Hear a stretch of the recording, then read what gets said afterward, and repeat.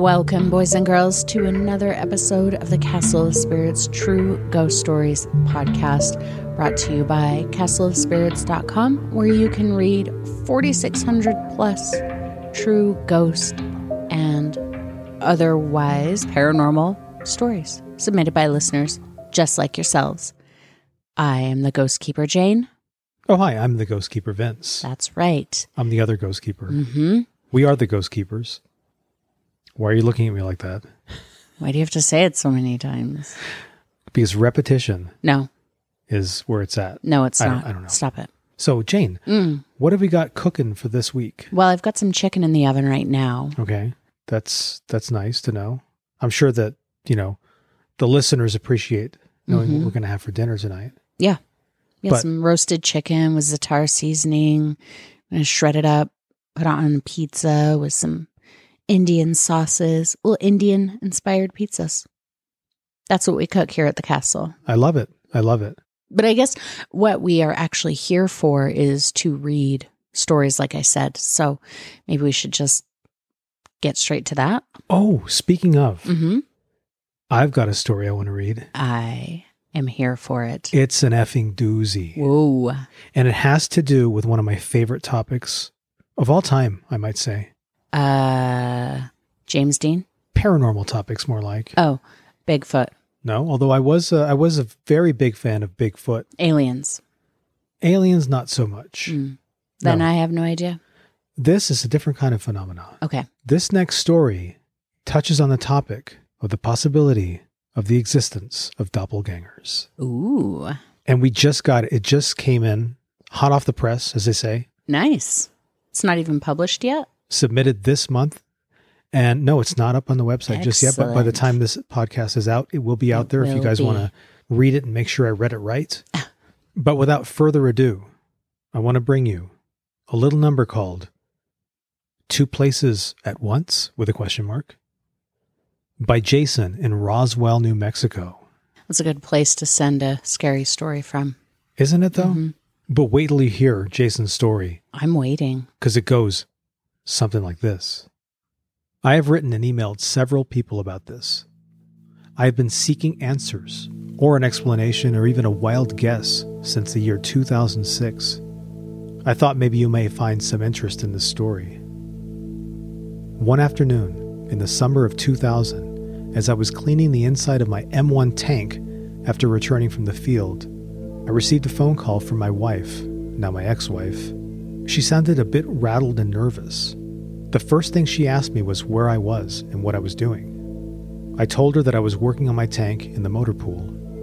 She started to sound frustrated and told me to stop messing with her, and again asked me where I was and what I was doing. I again told her exactly where I was and what I was doing. Because we didn't yet have the technology and cell phones that we have today, I had her talk to the gunner on my tank. After he vouched for me, I asked her what was wrong because she was obviously very shaken. She told me that she was in the living room of our house. She'd been cleaning that day and was just about done. Just as she was fixing to finish up, she said she saw me standing in the kitchen, and then I was suddenly gone. At that, I tore off my maintenance coveralls, told my first-line supervisor that I had an emergency at home, and I hauled ass back to my house thinking that someone was in my home with my family. Once I got there, I found my wife sitting in the living room on the couch. All of my kids were taking naps.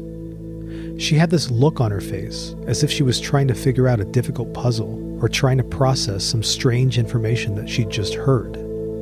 I asked her to tell me exactly what happened. She said that she was finishing up some house cleaning, and as she was standing in the living room, she looked up for a quick second and saw me standing in the kitchen. At first, she didn't pay any mind to it as anything out of the ordinary. I lived there, it was my home, I had a key. Why wouldn't I be in my house? But then just as soon as she looked down, within that split second, she remembered that I was at work and I was not normally home at this time. She also felt that something was not normal, but couldn't put a name to what she felt. So she immediately looked back at me and saw that I was wearing my maintenance coveralls outside of the motor pool, something even she knew was against Army regulation, and she knew I would never do. She also noticed this blank stare on my face. She said I stared at her with a slightly gaped open mouth and my eyes were wide open and never blinked. She said I held direct eye contact with her for a few seconds before turning and walking into my boys' bedroom, where at the time they were taking a nap. She was frozen with fear and was unable to move immediately to follow me. When she finally was able to move, she ran to my boys' room and found that they were still sound asleep and that I was nowhere to be seen. First, she said she never heard my pickup truck pull into the drive and never saw me walk in, but there I was in the kitchen. I would have had to walk past her to come into the back door of the house, which can clearly be seen from the living room. Second, I was wearing exactly what I really was wearing at the time that she saw me. And third, she said I was nowhere to be seen after she ran into my boys' room. There are no other ways into or out of the house other than through the front and back door.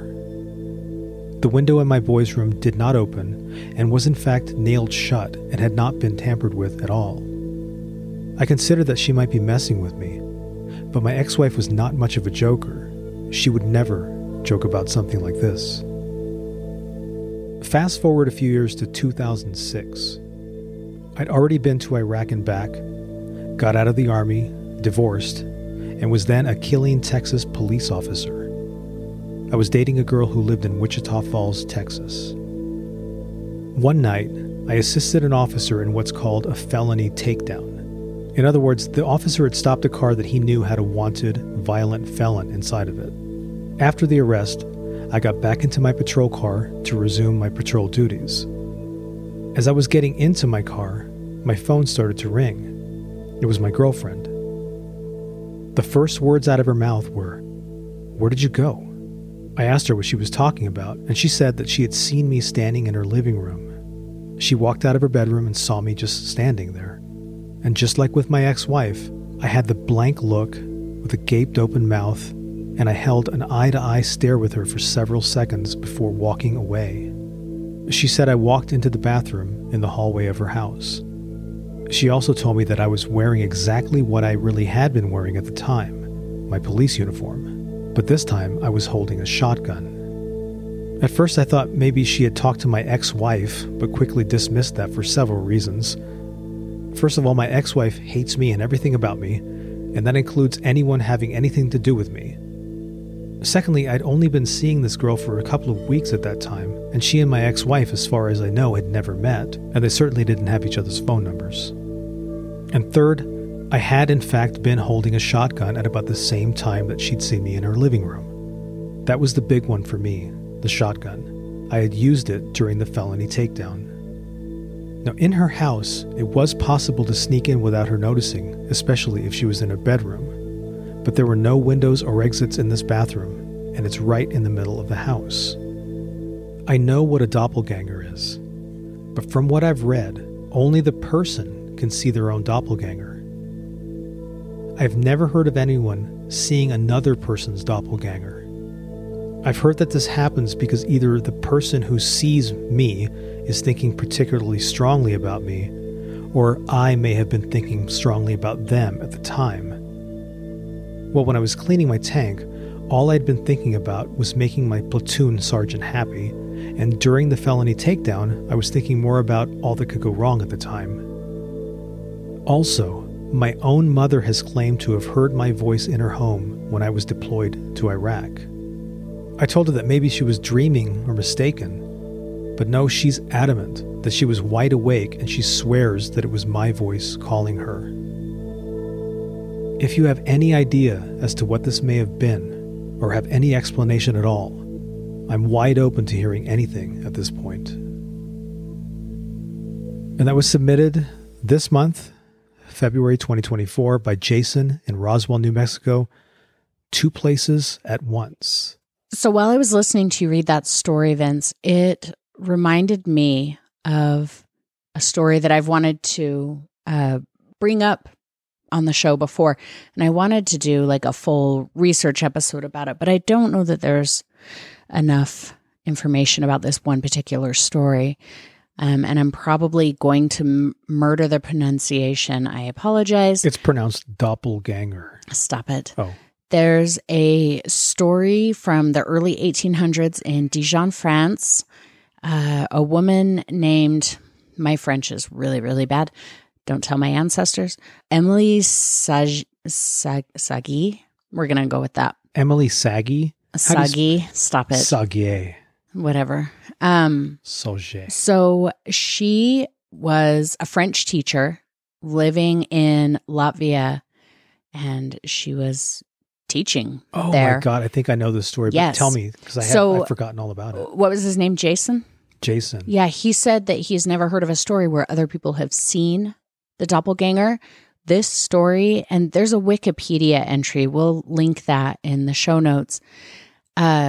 Many people at this school saw her doppelganger. She was eventually fired because of it, because people were so freaked out by it.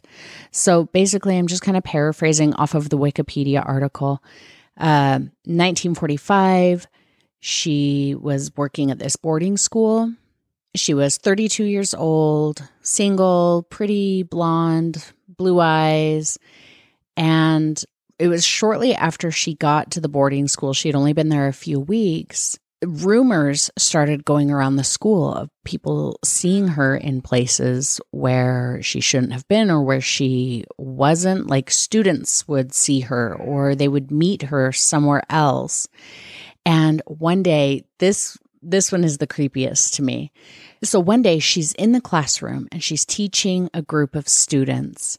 And she was writing on the blackboard, and at least one of the students saw two of her standing there writing on the blackboard. No way. Yeah. And I don't think that she ever saw her own doppelganger. There's another story where, they saw her outside walking on the grounds while she's right in front of them at the blackboard. Yeah, it happened a lot. It wasn't just like once or twice. Well, that's weird though, because the doppelganger is like the evil twin or something. But that if they're seeing her at the chalkboard, that's almost like a reflection. Mm-hmm. Well, yeah, it kind of is. But you should read this article on Wikipedia. Yeah, Mr. Moon, the Castle Cat, is out and about. It's such a creepy story, and it's definitely other people seeing the doppelganger. It can happen. I seem to have heard several stories where that happens. I heard a story. I wish I had the more information now, but I heard a story about a young lady, like a teenage girl in the modern era, not in the 16 or 1700s, who was seen elsewhere where she wasn't supposed to be. And they also received phone calls from her. What? And that's like a freaky, like combining creepy phone calls with doppelgangers. And I'm out of there. Well, we've talked about it many times. Phone calls are creepy. Yeah. That's why I don't answer the phone. The phone is terrible, right? Don't answer the phone. Nothing good is on the other end. That's why we don't answer our phone. We do have a phone number here at the Castle of Spirits if you guys want to call us. We do. And the only reason we don't answer when you call is because we want your call to be recorded for posterity. And if we answer, that's not going to happen. So, Vince, why don't you read the folks that phone number? Yeah, guys, give us a call anytime at this number. And you've got like 3 minutes. Tell us whatever you want to tell us. Tell us a scary story. Tell us where we can go. All that good stuff. We may even share it on the show if it's good enough. If you want a good chicken recipe. God, the chicken again. That phone number is 801-436-7838. Spirits are standing by. Anyway, go on. Yeah, so I was just going to read a story. I don't know if you're interested. If you don't want to hear my story. You have a story to tell too? Yeah. Oh, good. Because we have some extra time here that we can record you telling a story and we can share it with other people. That sounds really bizarre of you to say, but okay, I think I will. This story is called The Sixth Floor, and it was submitted by Aaron in Oregon, USA in December of 2002. This experience happened to me about 3 years ago. It is perfectly true and one of the most terrifying experiences of my entire life. I was working as a shift commander in the patrol division for a large private security firm in Colorado Springs, Colorado. Part of the duties of said position is the locking down and opening up of certain office buildings on the west side and downtown patrol districts. One of these buildings was a very old building constructed on or around 1880. Rumors about this building and its goings-on had circulated among the ranks for as long as we had the contract. Many other supervisors reported seeing green-colored mist, dark figures tailing them, voices whispering when there was no one there, lights in offices going on and off by themselves, and the sounds of footsteps and jingling keys. The building was originally constructed as a hotel for the Upper Crust Springs Society, but has long since been converted into offices for lawyers, accountants, and such. In order to keep these folks' offices safe, we were to enter the building and climb up the west stairs and lock the access doors to each floor after turning off the lights to that floor, using antique switches next to the west stairwell access door. The building has 6 stories, 7 including the basement, which has its own access from the outside and has been converted into a Gothic dance club known as the Underground. Once you reach the 6th floor, you were to lock yourself in, turn off the lights, and proceed across the floor to the east stairwell, where you would lock those doors, working your way down. One night, I had just finished locking all the doors on the way up, had turned out the lights on the 6th floor, and was heading down the hall to finish up the building and get the heck out of Dodge. About halfway down the hall, it turned very cold, which I didn't think too much of really, since it was mid-December in Colorado, and the heating system in the building was blotchy at best. So I stopped to zip up my coat when I heard a very distinct female voice say, "Where are you going?" Thinking that the voice came from a paralegal or accountant working late, I said, "Nowhere, ma'am. I'm just locking up for the night." Then it got really hairy. I felt on my right shoulder, through a thick parka, shirt, bulletproof vest, and t-shirt, the coldest hand I have ever felt touch my skin. It was distinctly a hand and right against my skin. It was so cold it literally burned me, much like dry ice, a fact later confirmed by the sergeant and corporal who were on duty with me at the time. They said there was a deep red mark on my shoulder that looked like a hand.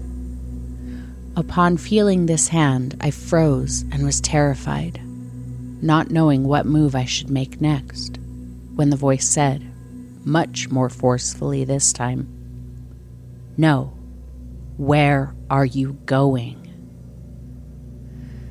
I turned around to face my chilly assailant, just to find my flashlight beam shining through empty air. I confess, I gave myself over to primal instinct and threw my flashlight at where my horrified mind reasoned my unseen attacker should have rightly been, turned tail and ran like I've never run before. The cold hand on my shoulder didn't let up until I was onto the stairwell and halfway down to the 5th floor, which, believe me, didn't take long. Upon exiting the building, I tore around the corner to my parked patrol car and threw myself against the hood in exhaustion. About that time, my radio came alive with my partners desperately trying to reach me. Lieutenant, come in. Are you all right?" I was about to respond when I looked up at the 6th floor. To this day, I have no idea why. And in the window, at about the middle of the building, I saw the head and upper torso of a woman. She was looking straight at me. She had long black hair and skin white as the snow that was falling all around me, and she smiled the most hideous and malevolent smile I have ever had the displeasure of being witness to. I never heard him come up, but Sergeant Tom Anderson looked over at me and said, "Who is that?" At that exact moment, the lights in the room switched off, taking the apparition with it and shrouding the room in darkness. The guys and I talked for a bit at a Denny's far, far away from that building. When I asked them how they knew I was in trouble, they said that when I had gone into the building, all radio contact with me had been lost. Dispatch had tried to get a hold of me to send me on an alarm response, and no one could raise me on the radio. Curious, since I had called out as entering the building when I went through the doors, as is procedure. That is, until they heard a woman shrieking and moaning over the airway. There were no female officers on shift that night, and the dispatcher was also a man. Luckily for my sanity, Tom had been just down the street checking an abandoned school, a story all in itself, and was able to get to me about the time I was collapsing onto the hood of my patrol car. I do not know who this ghost is, or why she still haunts the place. The only thing unusual that I know for a fact about the place is that the basement used to house a crematorium in the 1930s and 40s. Though all activity in the building seems concentrated on the 6th floor, so I don't know if that has anything to do with this haunting or not. There are also rumors of a young girl committing suicide on the 6th floor and about a mass murderer there while it was still a hotel around the turn of the century, but those are all just that, rumors. Over time on that job, I saw and heard a lot of unexplained things, but the ghost on the 6th floor will always stand out as the most terrifying experience I have ever had. Thank you again to Aaron in Oregon, USA for submitting the 6th floor in December of 2002. That story gives me such chills. Man alive, that's like a classic. It was not only seen, but also felt. Mm-hmm. And heard. And like heard as well. In some way by other people. Yeah. And so there's no further, hey, that's been 22 years. Mm-hmm. So Aaron, if you're still out there and you happen to be listening, you have to email us and let us know. Mm-hmm. And if that Colorado Springs office building sounds familiar to you and you're listening, we need more stories. I want more stories. I love the setting for that story. You have to walk up the stairwell, locking doors and turning off lights as you go. And when you get to the 6th floor, you lock the door, turn off the light, and have to walk across the entire floor to get to the next stairwell. Yeah, in the dark. That's no kind of with setup. A flashlight. Now, somebody... No, that's a perfect setup. Well, somebody somewhere out there was a masochist of some sort to set that up, say, we're going to have you walk through the dark room and do your duties. And if you don't do them, you're in trouble. I love it. I love it. That's, we were talking in the last episode about, what kind of ghost would you like to see or experience? And that one, that's a pretty terrifying one. Would or would not? Let's rate it. Let's rank it. How about you?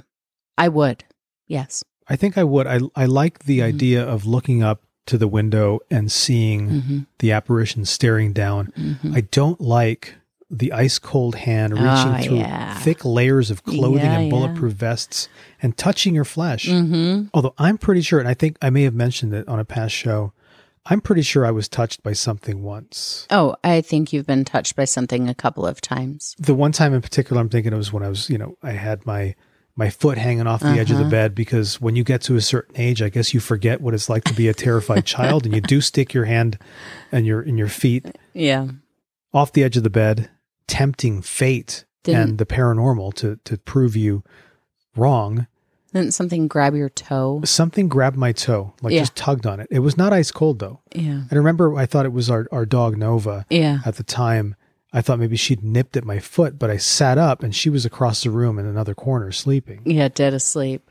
So I was pretty certain that it was not something that I had dreamed. Mm-hmm. But I'll never know. And what do you do when something like that actually happens? You just say, you justify it and you move on. It's either a muscle spasm or a dream, or it's a ghost. And you're thinking, well, at least they're not like hovering over me, trying to give me a heart attack or something. Right. So I guess I got to go back to sleep. Yeah. I think it's easy to hear stories about people, getting terrified by small things like that, getting your toe tugged on. And then they always say, I see it so many times in stories, well, I didn't think too much of it at the time. Right. And you're reading it and you're like, how could you not think too much of that?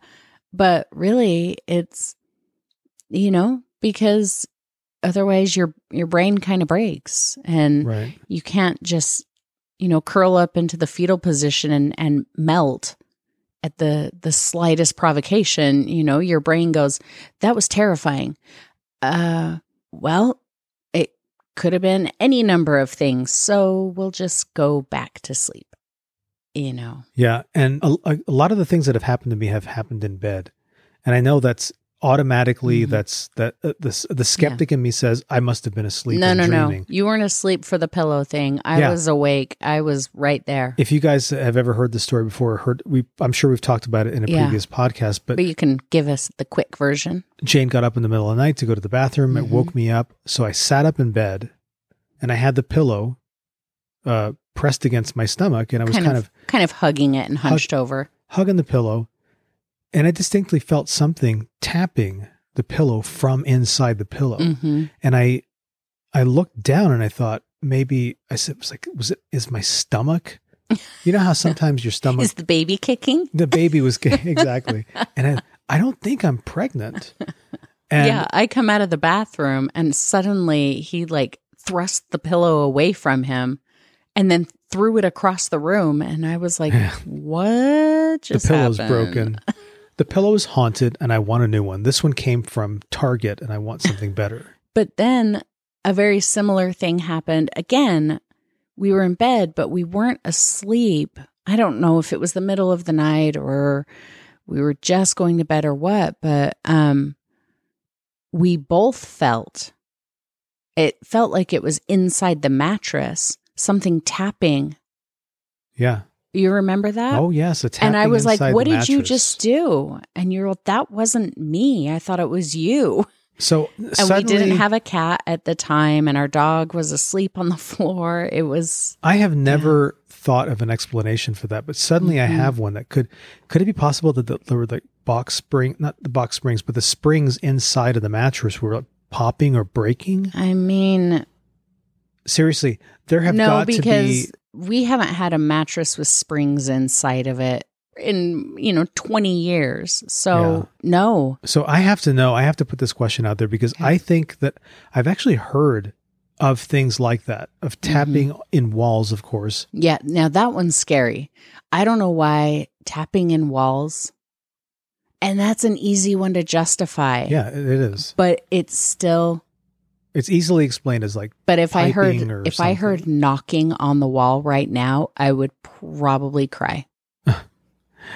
And then I'd justify it away. So if anybody out there is listening and has a similar experience, even something as really totally as mundane as feeling something tapping you while you're sitting on the couch or something like that, let us know. Because I really want to know that we're not the only people who experience that, because suddenly I feel like we're alone in this. Yeah, it's not something I've ever really heard other people say. Except for the other stories that I have heard, one or two other stories. I don't know where I heard them, but there you go. Mm-hmm.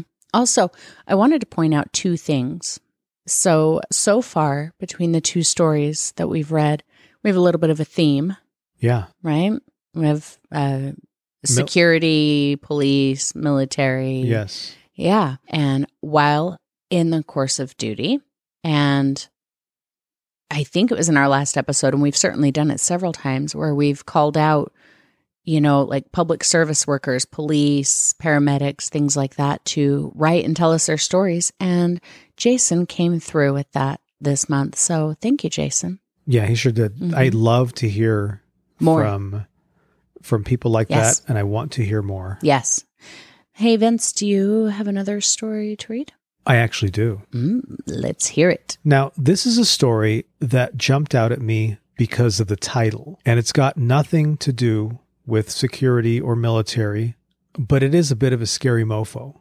This story was submitted by Anonymous in Washington State, USA, in March of 1998. Oh, that's old school. 25 years? I'm sorry, 26. 26 years? I forgot it was a different year. This story is called The Back Room. Yeah. About 11 years ago, my mother worked at a small town craft store owned by my aunt. The shop had once been someone's home, but that was at least 40 years or more before. I used to hang out at the store after school. It was my job at closing time to shut off all the lights and lock the doors while my mother tallied up the day's sales. It was always a pain finding the light switches in the 7 cramped rooms because the switches were in such strange places, most often behind things, but I made it a game to find them every night. One night, when we were closing up, I was in one of the rooms and I was reaching for the light switch when it clicked itself off. I thought that was strange, so I tried to turn it on again, but before I could, it clicked itself back on, switch and all. Figuring that my mother had shut the light off some other way, I called out to her to tell her that it wasn't fair to click the light off on me. As I said that, the switch clicked itself off again. Now completely unnerved, I ran back out to the main room and told my mother what had happened, but she only laughed and said that the lighting in old houses can be very strange. I knew about faulty lighting in old houses, but that didn't account for the switch itself moving too. As we were leaving, we did a quick walkthrough, as we did every night, to make sure things were ready for the morning. It was then that we noticed the light was on in the same room in which I'd had my scare. My mother scolded me for leaving the light on, and as soon as she finished the scolding, the light clicked off. Feeling brave, I yelled something like, "Stop that!"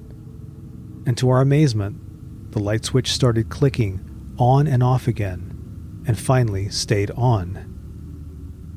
We quickly moved to click the light off again, which it did for us, and we left the building as quickly as possible. Thinking this was strange, we mentioned it to my aunt the next day. She said she wasn't surprised. Often as she was closing, the string of sleigh bells on the main door would jingle like someone was coming in, but when she looked, the door had not moved. She'd had other strange things happen too. I should also mention that before this, my cousins and I were often told to occupy ourselves in the storage room as we had a habit of getting underfoot. Theoretically, this was an ideal place for us to be, as there was a fridge, a table, a TV, and a ton of junk to look at. What was strange was that we always had a feeling that we weren't alone. The room had a kind of an unhappy feeling to it that we could never quite explain. I remember that my cousins and I avoided that room at all cost. Needless to say, we had always figured out it was our imagination, until my aunt and my mother admitted, much later, that they too never felt comfortable in that room. To this day, I still don't know why all of those strange things occurred. My aunt sold the business about 8 years ago, and since then, it's been a home to at least 3 other businesses.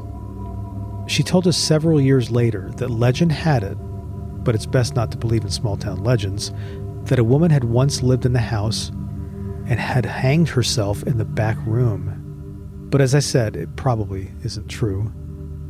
It certainly would explain a lot if it were, though. And that was Anonymous from Washington, USA, in March of 1998 with The Back Room. One of the reasons I brought that up is because I am terrified of back rooms. Mm-hmm. We have a back room. Yeah. And the only reason... don't go in it very often. The only reason we don't go into it is because it's packed to the gills with stuff. But the fact that it is packed so well with extra belongings and, you know, stuff that we don't use. And the fact that we never go in there. Makes it a bit of a haunted room, in my opinion. It feels a little liminal to me. Yeah. You know, it's this space that is in our house that has our belongings in it, but it's not used. It's not even, the door is always closed. None of the belongings in it are being used. And, you know, I'm very familiar with every room in our house. But when I go into that room, it surprises me that there's a window that faces this direction, or that there's a closet that's on this part of the wall, which is different than the other rooms. And it's just strange. And, you know, I occasionally think we should clear that room out. We should use it, you know, make it useful. But at the same time, it almost feels like that's not meant for that room. Well, we always use the extra room in our house for stuff. Remember our last house had a room just like that. But we did use that room a bit, you know.